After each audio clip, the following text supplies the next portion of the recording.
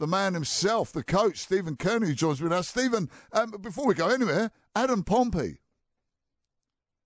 Yeah, Adam Pompey. What do you want to know about him? Well, I want to know. Who is he? Who is he? What is he about? Where have you been hiding this gem? Or has he been playing every week and we've just missed him? Yeah, you probably just missed him. He's been playing, consistently well for our cup team, our reserve grade. Spending most of the time at fullback and shifting between left centre and left wing. So he came he left New Zealand to go into the Roosters system, and spent a bit of time in their 20s, and I got an opportunity to get him back here. I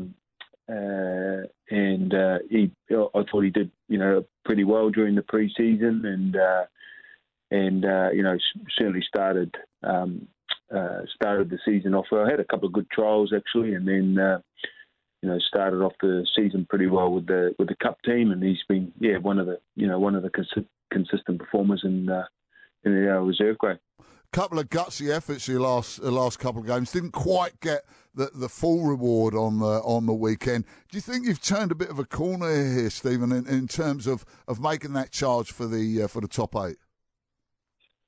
Yeah, again, I think what I know is we've been putting in some really good effort, and I thought the weekend was another really good showing of that. But we probably just haven't helped ourselves on a number of occasions. Our last 12 games, we've including the weekend, which was a draw obviously, and we've won 4 of them, and then we've had 5 games where we've lost on average by less than, I think it's probably 3.5 points.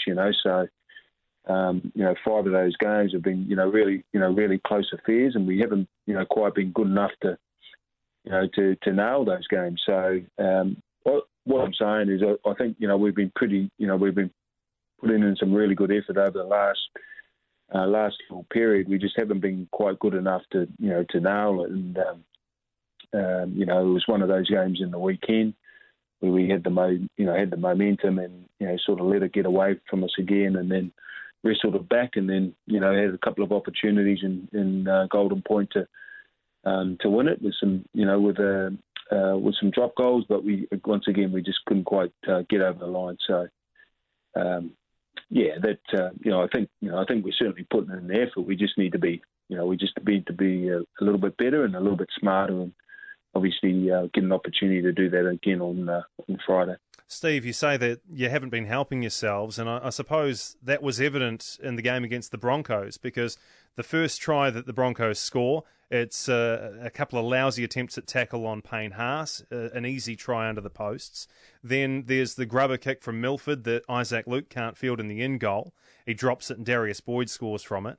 And then you've got Fafita just crabbing across field, not much going on. He skips past a couple of ordinary efforts from Luke and Green. All of a sudden, there's 18 points. Like you've just clocked off for 3 moments in the game, and it's cost you the 2 points. You've walked away with 1, but just those moments where they switch off. I mean, you must be so frustrated when you see things like that.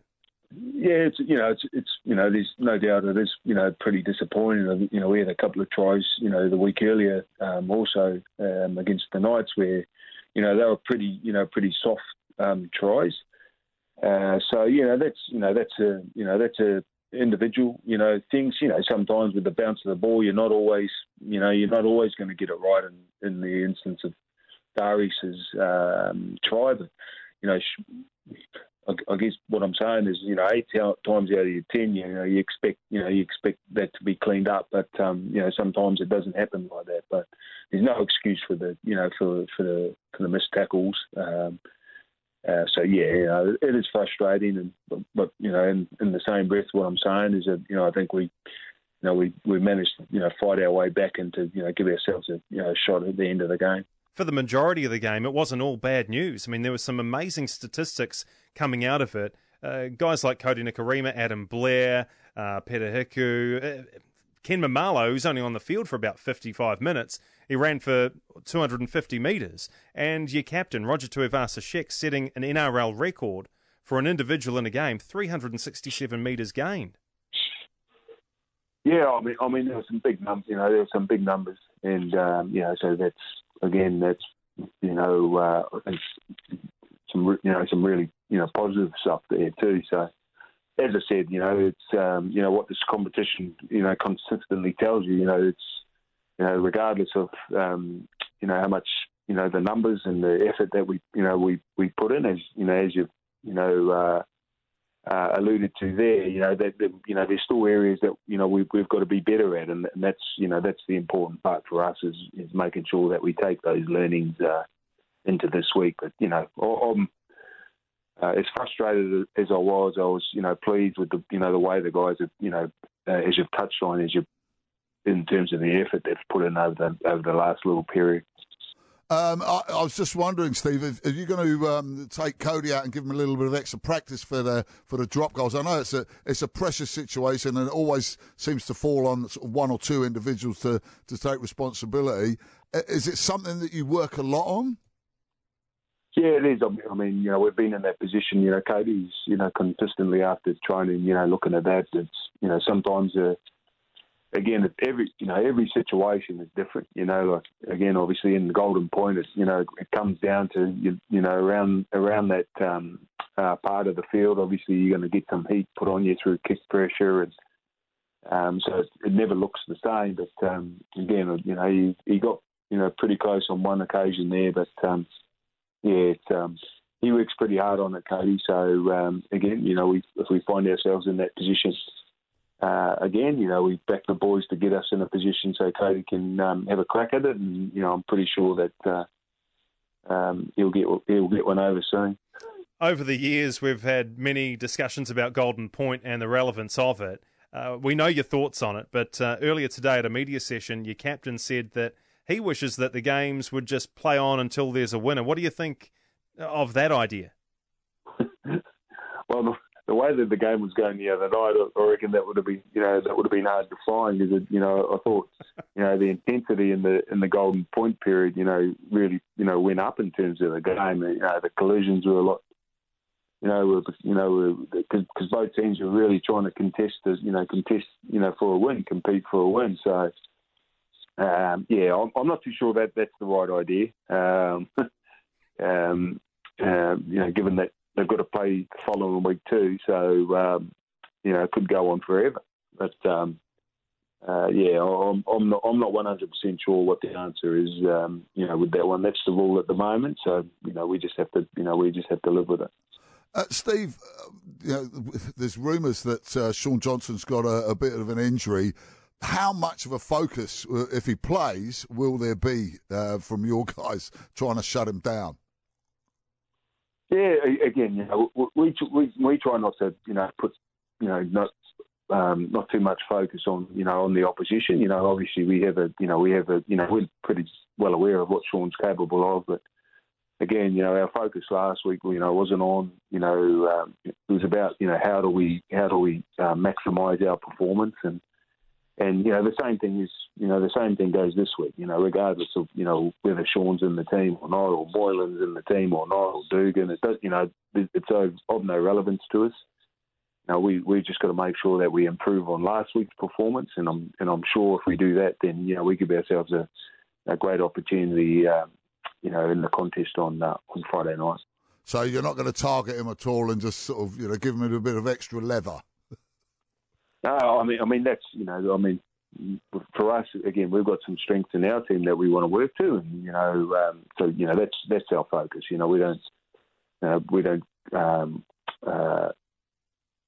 put too much emphasis on the opposition. I mean, like you said, if he's not there and we've spent all this energy worrying about if he is there, then we've wasted this energy. So our focus is on just what we need to do. Shaun's not the only person under an injury cloud for this weekend's game. You've got a couple of injury concerns as well. How is Lachlan Burr's groin, and how's Big Ken coping with that head knock? Yeah, firstly, Lachlan, seems to have pulled up okay, and so it was a pretty big collision, and down in that region, which is never nice. You don't say. No, he was a pretty big collision that the person he had a collision with in terms of Tavita Pangai, the fair size to have a collision with too. So, yeah.